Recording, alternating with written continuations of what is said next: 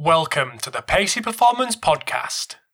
Today, I'm speaking to former Wallaby and director and founder of Gainline Analytics, Ben Darwin.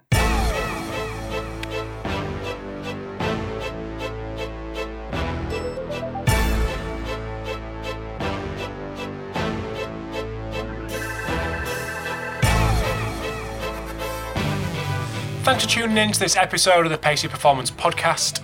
So today's guest is a little bit out of left field, and I'm really glad that it did come out of left field, and I must thank Charlie Higgins at Leinster for making another introduction to another great guest.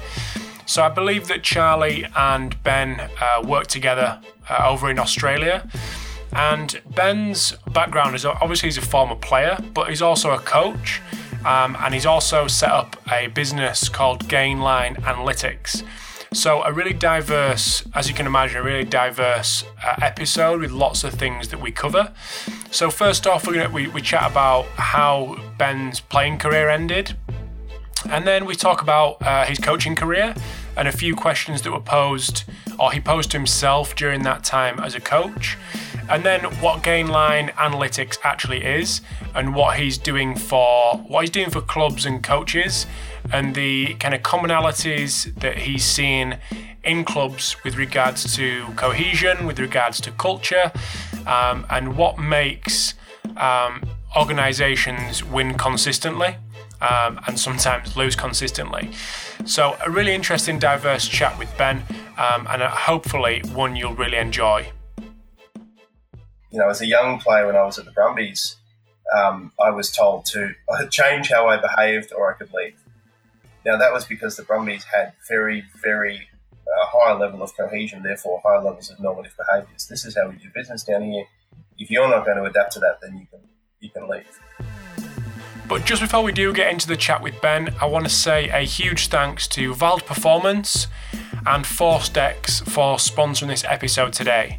So Vald Performance are the makers of the Nordboard, Groin Bar and Human Track.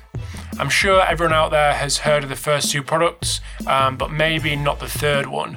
So it's a motion capture system that encompasses the Xbox Kinect and 4 IMUs that are worn on both wrists and both ankles.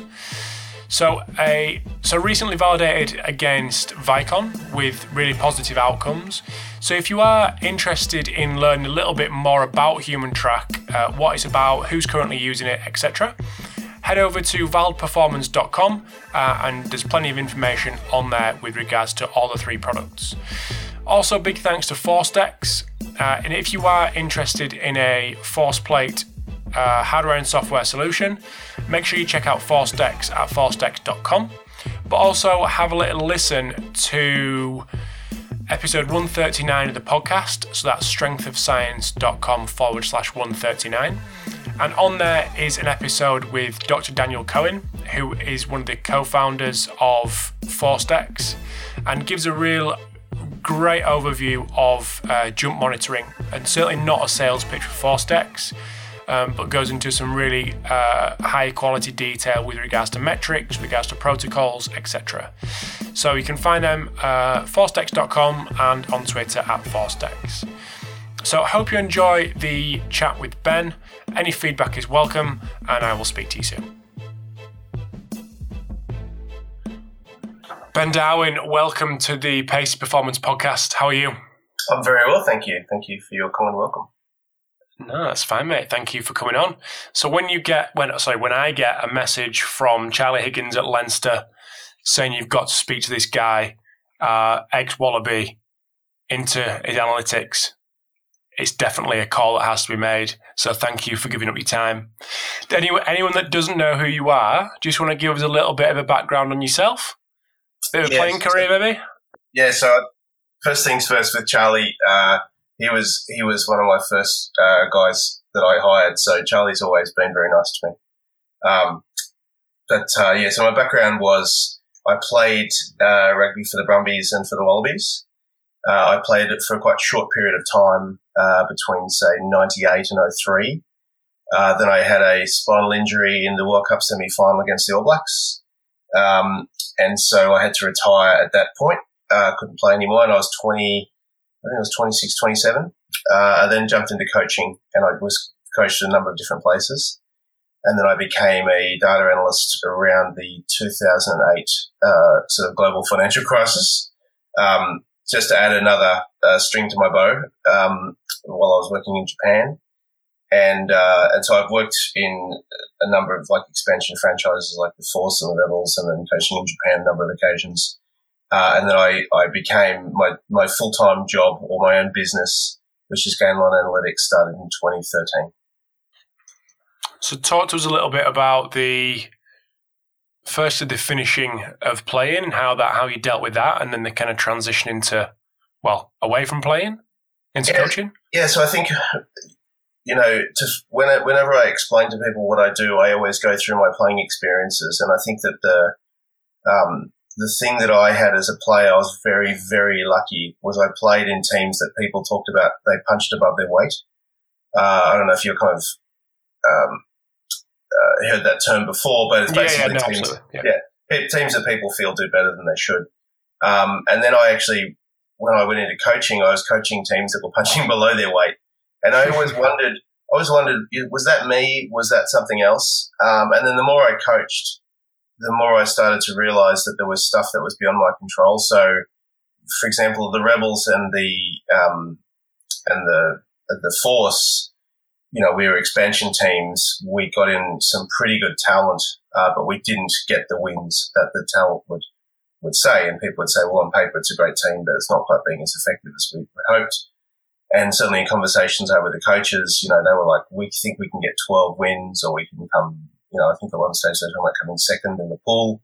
And I said, my experience doesn't say that's going to be the case. But I think that's hard because coaches want to back themselves, people want to back themselves, players want to back themselves.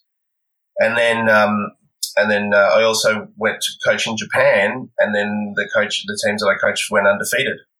Then I'd coach a high school team and it would go well, or I'd coach a club and it would go, quite well. And I particularly, I was part of a team when I played that I very distinctly remember, which was Northern Suburbs in the Sydney competition. And we basically assembled a team to win the comp. And the club spent, quite a lot of resources on bringing this group together. And we lost 12 of our first 13 games, I think, from memory. But then we came home with a wet sail and made the grand final. We lost the grand final, but I think we won like 11 of the next 12 or something. And I never really understood what had changed, because nothing had basically changed that much as a group. We just ended up playing together. And then people threw a lot of attributes at it, like, they've finally switched on, they've finally got some spirit. And I'm like, that doesn't make sense. We had that from the start, And so I've always wondered about these notions. And when I first started my company, we weren't really working along these lines. We actually were trying to sell contract data to different clubs around the world. And we had this database of about 15,000 players, and we were just trying to figure out who's a contract when. So I've got these guys sitting in Romania basically reading press releases of rugby league and rugby union. And it's funny, if you read enough press releases, they all sound exactly the same. All the same statements, I'm really excited about joining the club, or, this guy's going to be a great influence on the young players, or, it's all the same stuff. And then eventually, though, we were tracking a lot of movements of players. And one of the things we found is that the market was not responding to talent acquisition in the way that you'd think the market would traditionally do so. In other words, if you get great talent, you get better. And if you don't get access to it, you got worse. In fact, we were finding it to be the total opposite of that, is that clubs who were getting access to talent were not improving. In fact, they were getting worse. And the clubs who were getting, who were missing their window and not getting the players and had to keep the ones they wanted, were actually improving. So I wanted to understand that dynamic. And so that's how the current work of the company was born. And basically I researched that, and I've been researching that now for 4.5 years. So is it just in rugby, or is this in other sports as well? So it started off in rugby union, rugby league. But when I first started to look into this work of this guy Groisberg, who wrote Chasing Stars, and he was looking at the portability of talent into stockbroking firms. So it wasn't even wasn't even related to what I was looking at, but it was the same stuff, and he was finding that people were underperforming for the first couple of years, and he wanted to understand that dynamic. And so I applied some of his research, some other research into military, because my mum also she has a master's in ancient history and archaeology, so we talked a lot about military history. We started looking at things like airline crews. We started looking at NASA crews, and all this research, all this academic research, and just absorbed all these books on the issue and said, okay, why don't we try applying this to sport? So we went back 30 years in 9 different sports and just looked at thousands and thousands of seasons. And we basically looked at 2 ideas. One is, what happens when you try to buy a title by bringing in as many players with talent as you can possibly find? And what happens if you can't do that and you decide to, recruit from within? And so we looked at the ramifications of both of those decisions over the long term. What's the impact over the long term for organisations? And we looked at it across many different industries and many different sports. And then we came up with these sort of set of ideas and sort of tenets around cohesion analytics. And what it ends up becoming is you understand that it's always grey. It's not like nobody decides to totally go down that path. That's actually quite rare. I mean, Salford's City Reds probably one of the classic examples, which is a rugby league team in Northern England under Marwin. But then he's learned himself. He's learned through that experience, and he's changed his philosophy, and they've improved much more it.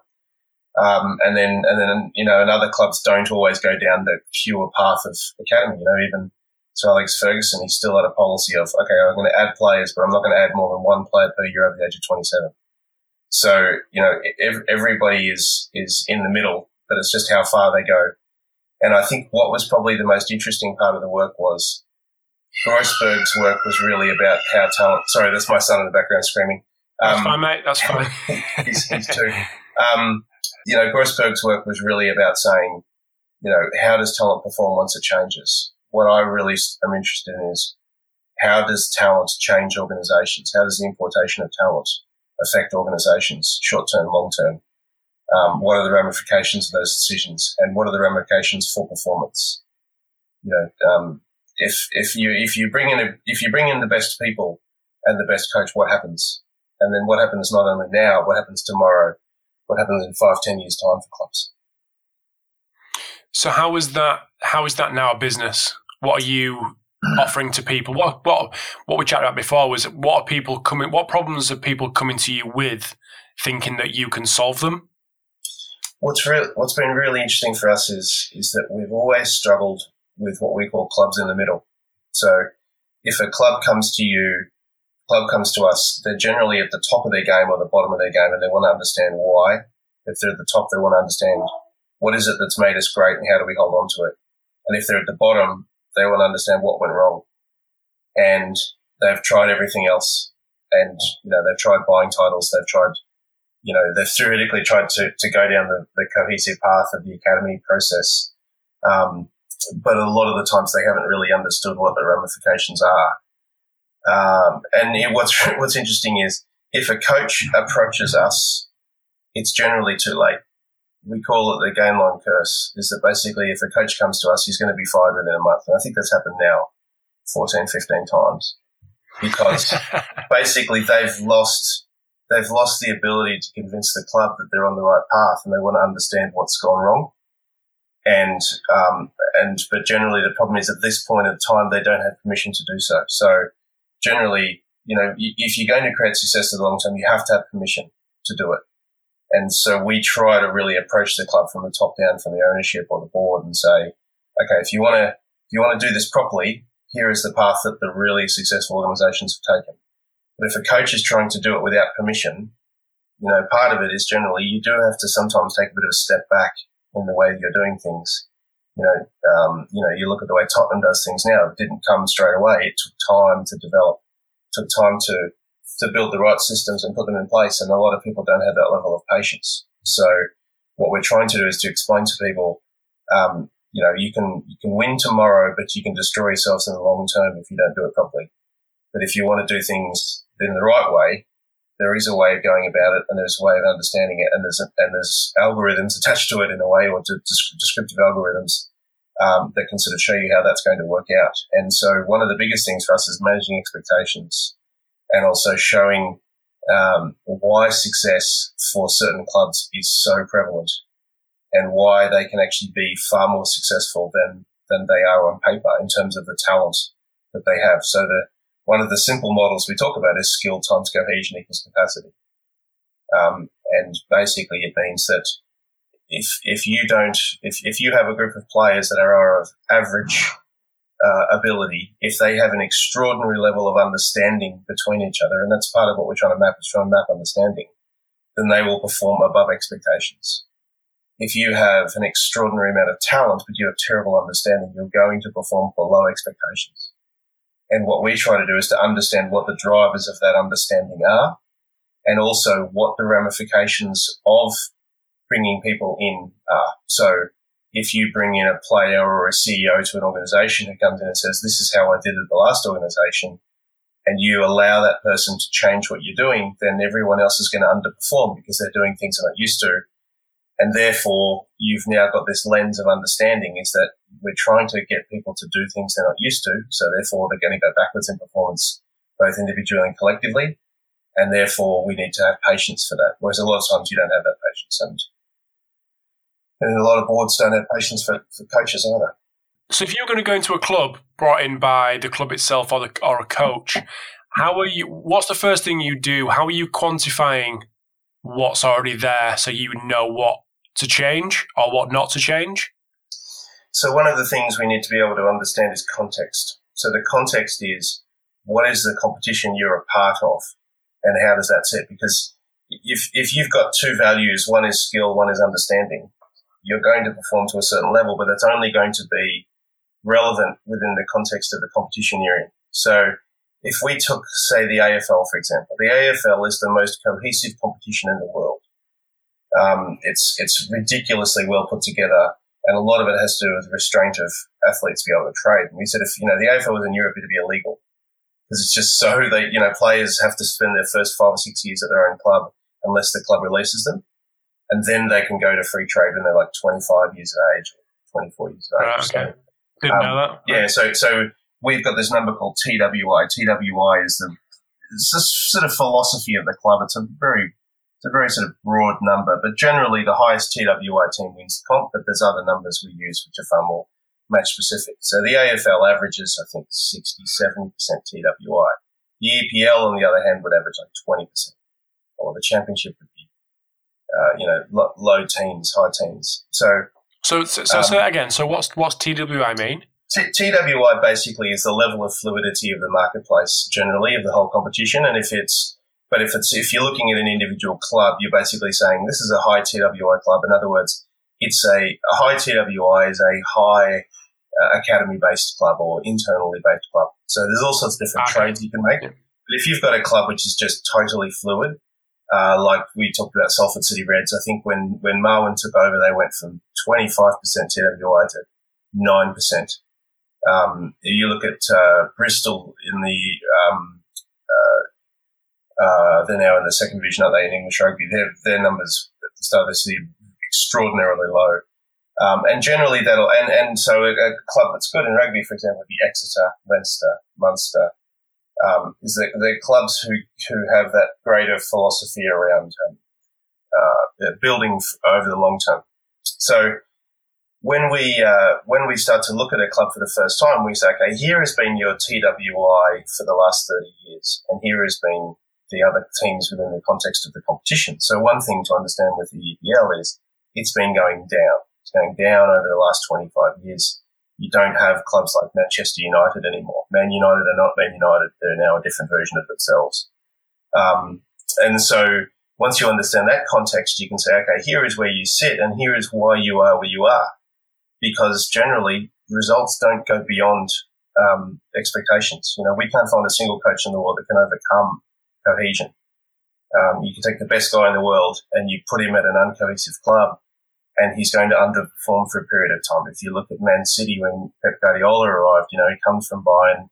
He's the answer, but it took time. It took time for him to be able to build what he needed, to be able to get a level of cohesion within the club, for the club to then be able to start to perform to its potential.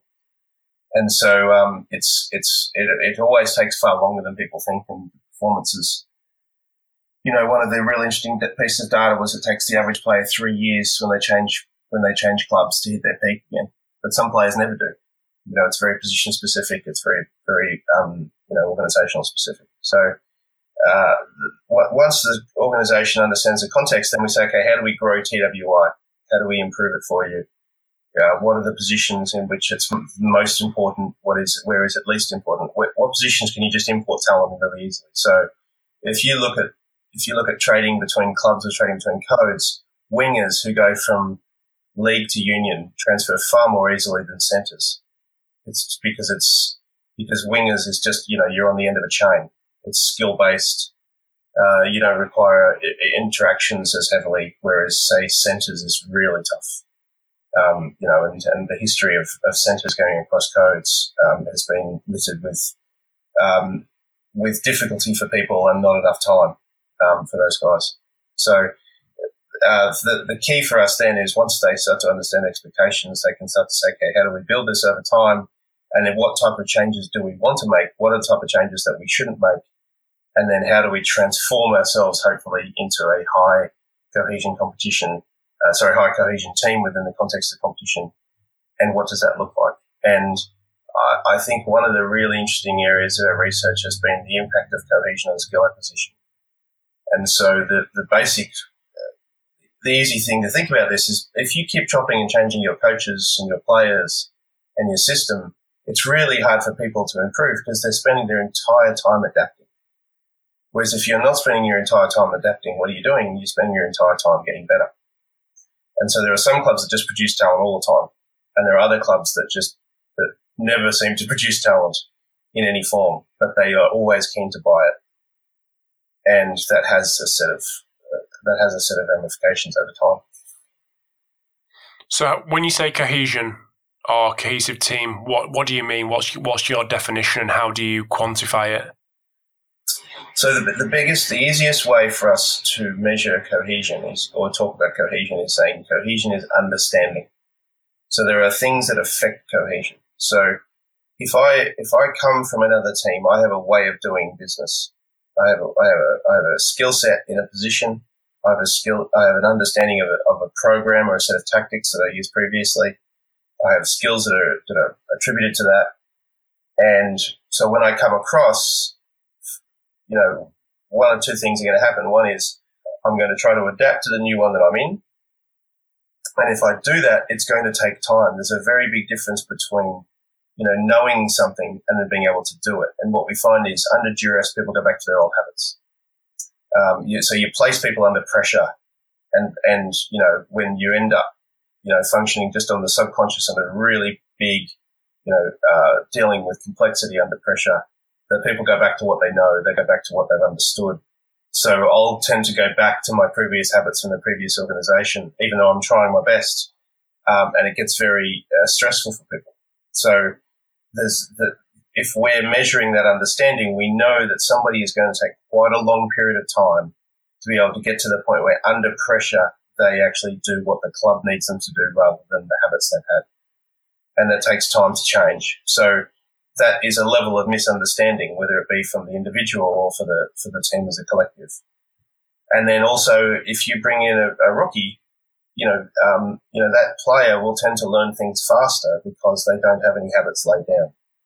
So we then look at how long does it take a rookie player in certain positions to be able to learn the systems, to learn the roles, and also to be able to learn, from each other. There's some great interviews with the guys who are at, say, Melbourne Storm, Cameron Smith, Cooper Cronk, Billy Slater, talking about, because they played together since they were 19, that they don't need to say anything on the field because they know that, when Cameron Smith steps off his left foot, Cooper Cronk knows he has to take the outside line to hit the third defender, and Billy Slater's going to run the unders line. And, they've done it so many times together, and it's extremely simple. So there's a level of physical and mental understanding they have with each other where they don't have to say certain things. There's shortcuts. Whereas if you just throw a group of people together, they don't have that.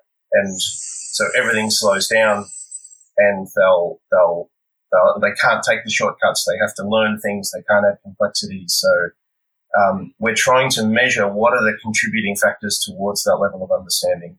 And how does that manifest itself on the field? And the main way it does is defence. Basically, high cohesion teams, high understanding teams can defend extraordinarily well. It depends on the makeup of the sport. So, for example, AFL is you score goals through teamwork, whereas, say, with football, you score goals sometimes through individual brilliance. But there's different extents to all of that. So, I think if you look at the game between Germany and Brazil in 2014 World Cup, that 7-2 or 7-1 win, that was the hammering, yeah. That was the simplicity with which Germany scored their goals, through teamwork. I think only the seventh goal really was some individual brilliance. The rest were very simple. You had people for Brazil who were out of position because I think they lost the I'm going to forget his name, the Paris Saint-Germain player, just like with a couple of days to go. So you had people who were out of position. All the defenders did not know where to go, and they just kept following the ball. And so the Germans were just like literally treating them with disdain. And the thing to understand is that the Brazilian team on paper was probably more valuable than the German team on paper. But the understanding between the German players was extraordinary. And this is not anyone's fault. This is not the coach's fault. This is systematic. It's a systematic reflection of Brazilian football and the drivers, the economic drivers over the past, 25 years. And so when you get these type of results, from our perspective, they're quite, they're a little bit more predictable than the market might think. Another example of this is like when South Africa beat Japan in the Rugby World Cup. The market said it's impossible. It can never happen because history had said it that way. But the problem is history was changing. The way the Rugby World Cup was set up was different. The way Japanese rugby was different. And the way South African rugby was set up was now different. And so therefore the outcome was going to be different. And it was definitely a notion of skill versus cohesion, because individually the South African players were far better, far more physical. But the Japanese team, because of several changes of input, were able to be competitive and give themselves a shot at winning. So it's going to be a very quick break in the chat with Ben. So up in part 2, we talk more about cohesion and culture and the commonalities amongst the teams and organisations that Ben's worked in, as well as finishing off with a couple of books that have influenced Ben across his certainly varied and diverse career. But just before we do get into the second part with Ben, just want to say a big thanks to Fatigue Science for sponsoring this episode today. So Fatigue Science provide a service that is more than just giving someone a sleep tracker in the form of hardware and just kind of letting them crack on. What makes Fatigue Science so unique is their US Air Force developed software which allows them to simulate game time fatigue based on travel times, based on time zone changes, flight times, etc., etc. And they can actually plan and predict what state the players are going to be in terms of the impact their sleep is going to have on them. So they can work with you, or a client, a team, an organisation, to optimise that schedule. So when game time comes around, things have been put in place on the back end. So hopefully the performances come on the front end in the form of performance. So really exciting service that is offered by Fatigue Science. So if you are interested in getting to know a little bit more about them, follow them on Twitter at Fatigue Science, and also visit their website at fatiguescience.com. So over to part 2 with Ben. Hope you enjoy, and I'll speak to you soon. So I just want to move back to what you said at the start about your kind of coaching career and moving around different places when certain things happened that were the opposite that what you thought were going to happen, and potentially measuring the impact of what coaches are actually doing and delivering. And this kind of brings it back along the lines of the strength kind of support staff, strength and conditioning coach, sports science, performance analysts. What are you doing to enable them guys to actually measure the impact and their impact on the whole system rather than just their individual job? Is that achievable? Is that doable?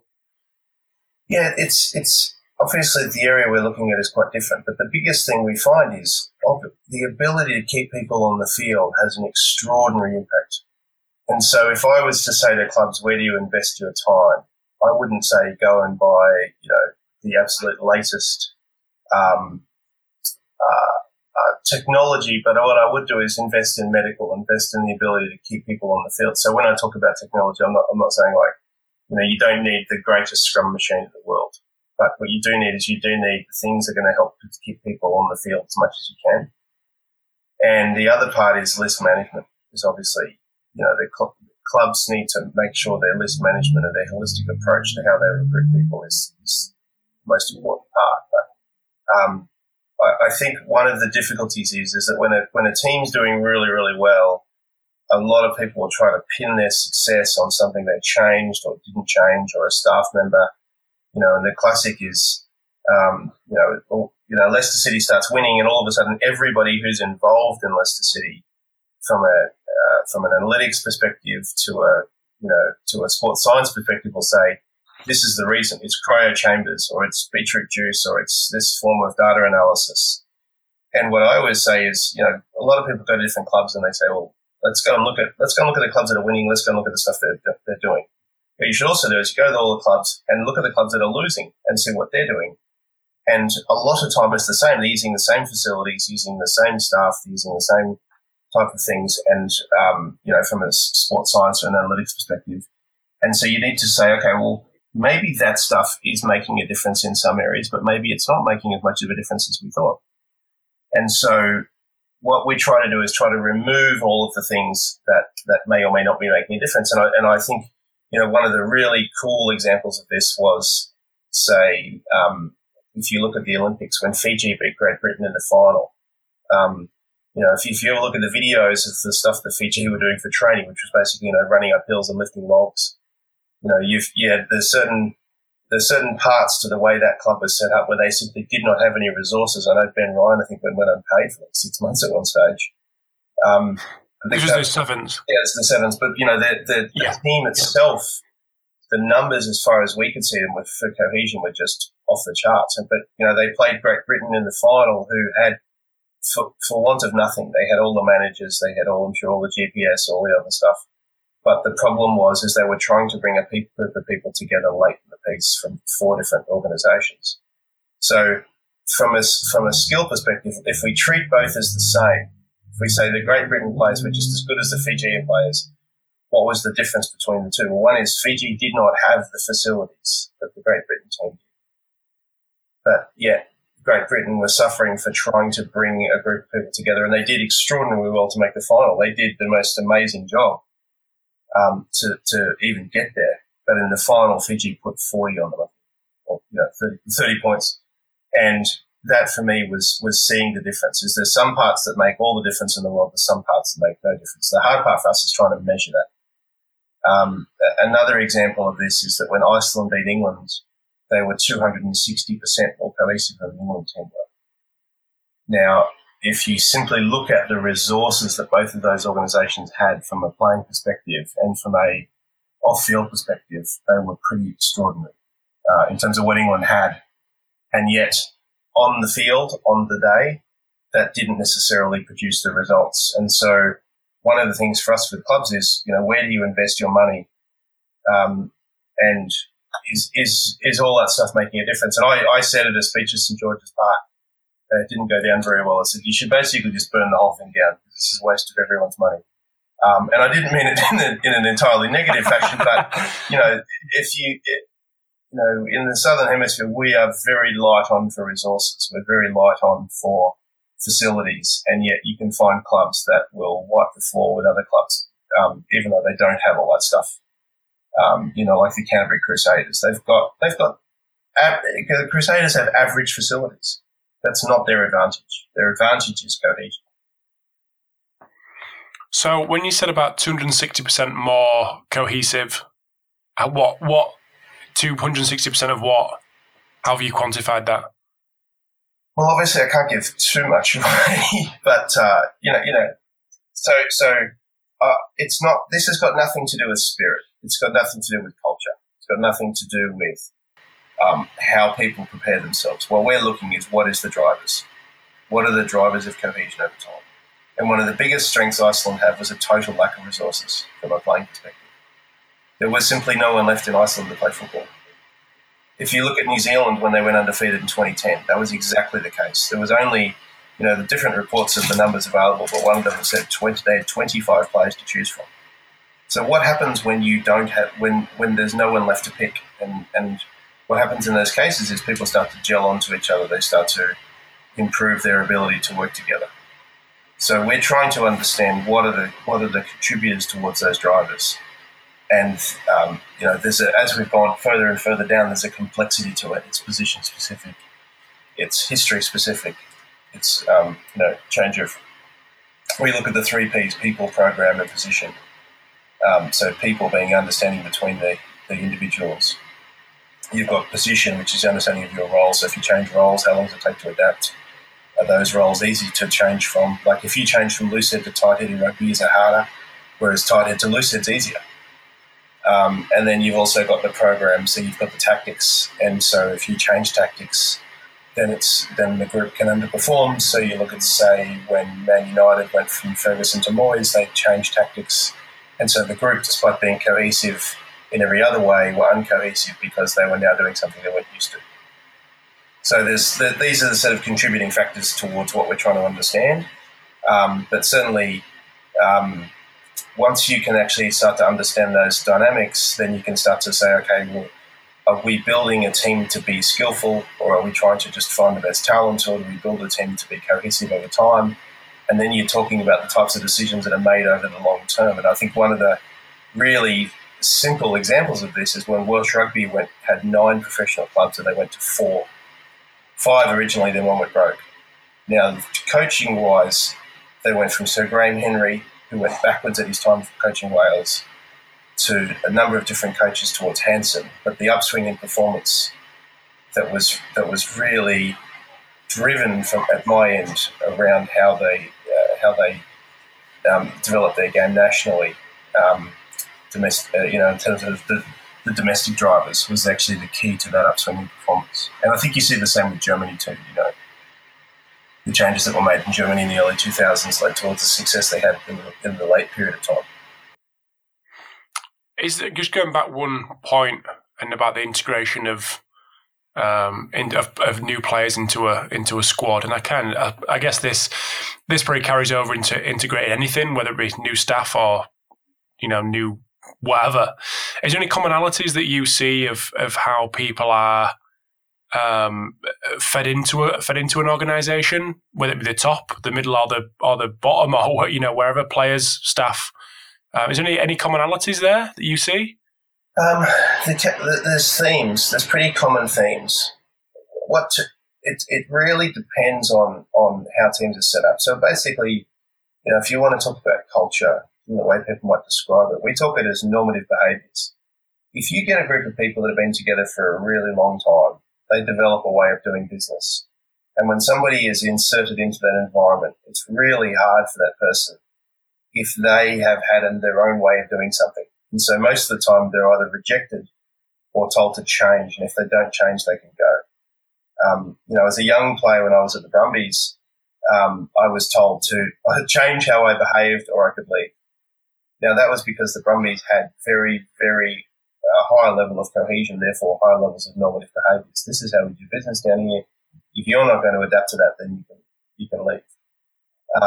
What happened, Ben? I changed.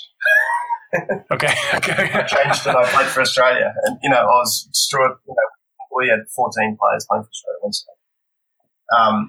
So I had to adapt. Now, it was easier for me to adapt because I was not previously of professional standard anywhere else. I was only 22 years of age.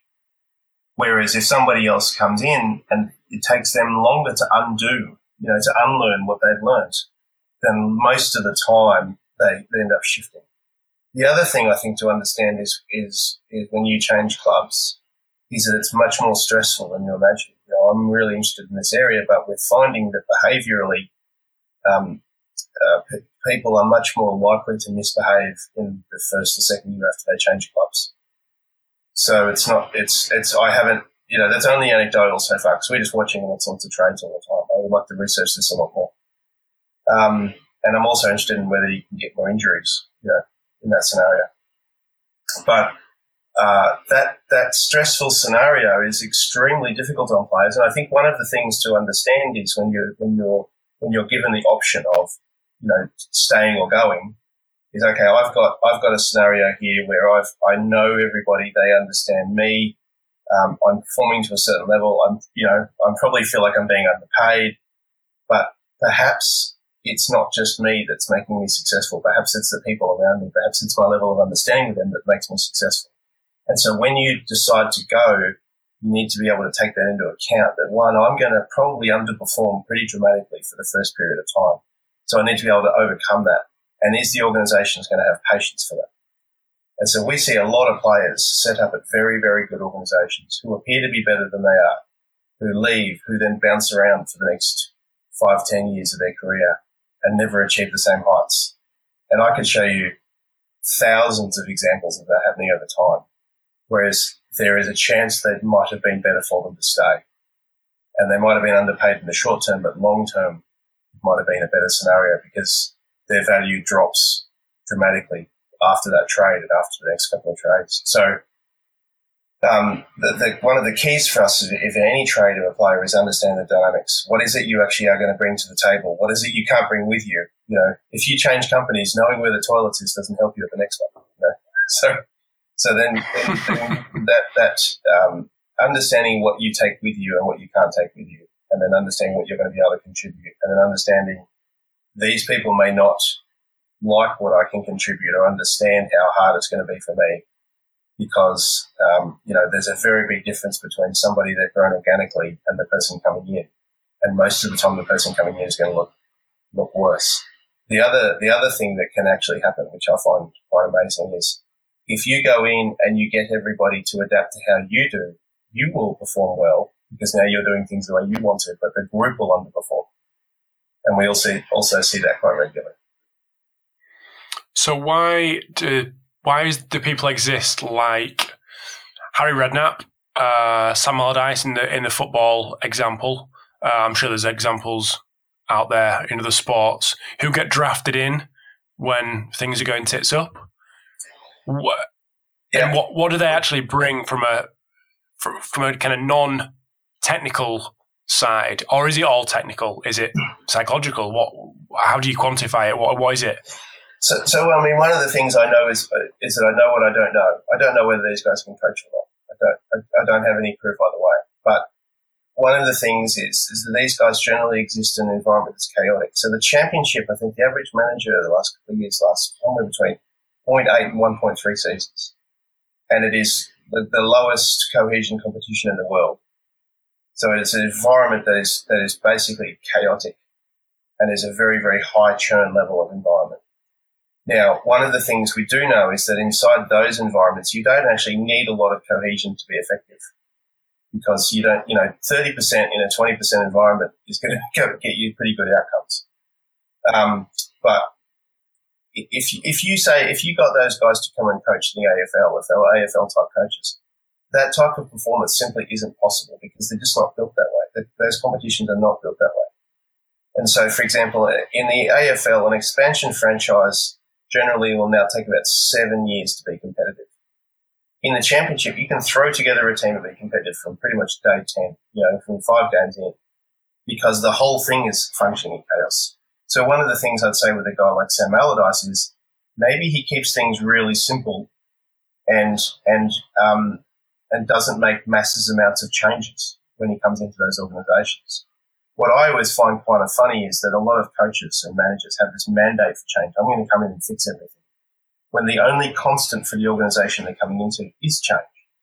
The place, you'll see some clubs that have basically never stopped changing for their entire existence. It's always been new coach, new players, new program. You always see the posters, we've got a new attitude, we've got a new jersey. My brother-in-law in marketing says it's like putting lipstick on a gorilla. It's not going to fix anything. And so for those guys, maybe they're just a bit more stable than everyone else in an environment that doesn't have any stability. So And also what you can't do is you can't introduce complexity into those environments. You can't come up with this. You can't say we're going to play the Barcelona way or the Bayern Munich way, because those systems are built over very, very long periods of time. And what I find extraordinary is, talking to a lot of guys through Prozone and Stats, and they go and look at results-wise. The change of manager has, maybe the dead cat bounce, but in the end, they end up where they end up. Clubs will end up where they end up. The problem is the short-term thinking and the short-term drivers, which is private ownership, trying to go up, trying to get a promotion. But long-term, if you look at the clubs who do it really well, the clubs who do it well take a long-term view. And that's like the top one. Look at Exeter and the Aviva Premiership. Is they do things in the right way. They're not impatient because they know that if they do things in a patient fashion, then they've got a chance of staying up. There's a very big difference between you can come up from 7th division in these types of competitions, and money will get you all the way to 2nd division. But the problem is money doesn't keep you at 1st.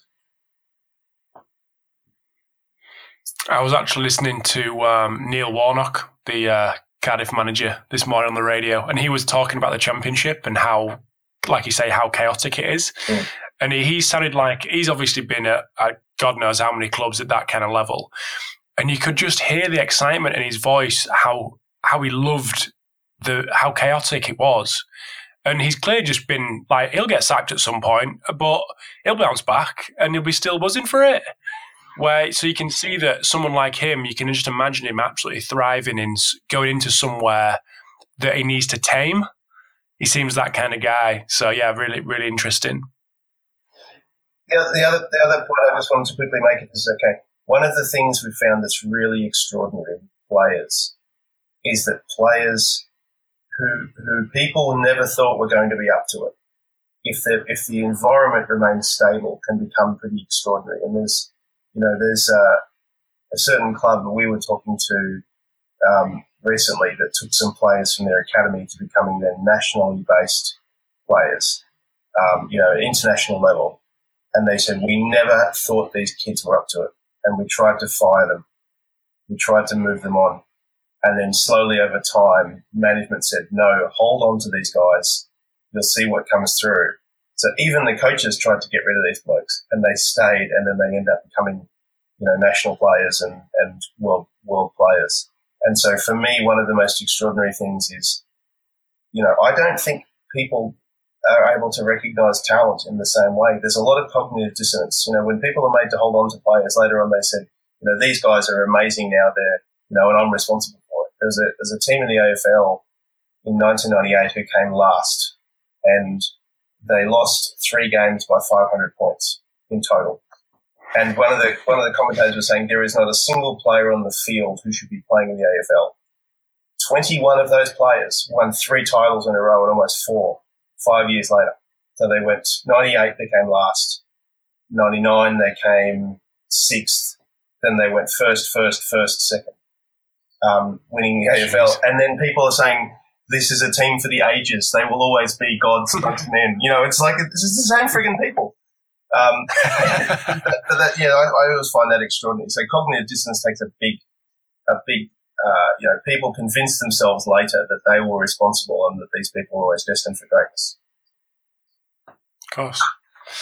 So one thing I didn't mention, I don't think, on the discussion points, but over the last probably 6-8 episodes, I've asked guests for a couple of books that have potentially influenced them the most.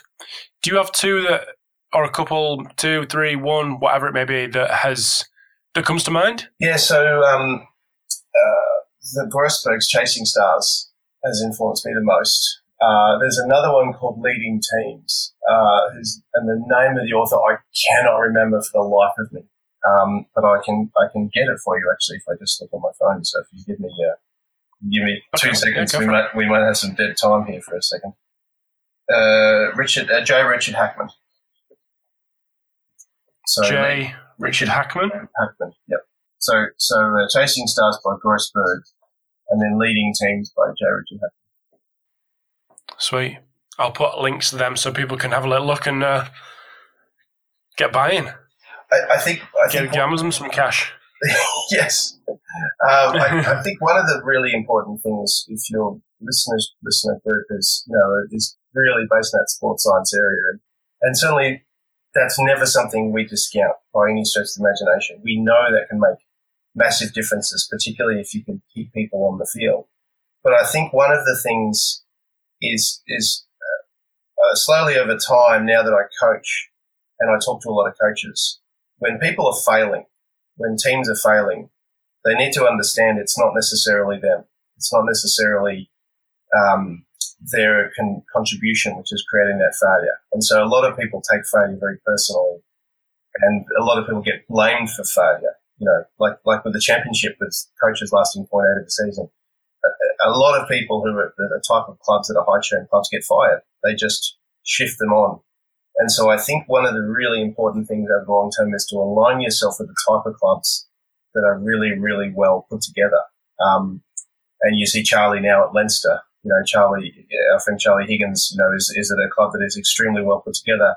And if you end up doing your job well in those types of environments, guys last a very, very long time, because you're removing all of the factors that create failure a lot of the time and create a misunderstanding of why organisations fail. And by the same token, just because you're winning doesn't mean you're doing your job very well. There are certain clubs that can be built to be successful, and it may not be you. And so the thing to keep questioning yourself is, am I actually doing things to the best of my ability? Am I doing things that actually count and contribute towards performance? Because it's so easy to get caught up in the success and the failure overall of the club, and you may or may not be making a contribution towards that. And it's important to keep reflecting on that, I think. I like that. Definitely a good place to finish on. But Ben, where can people get to know more about Gainline and more about you?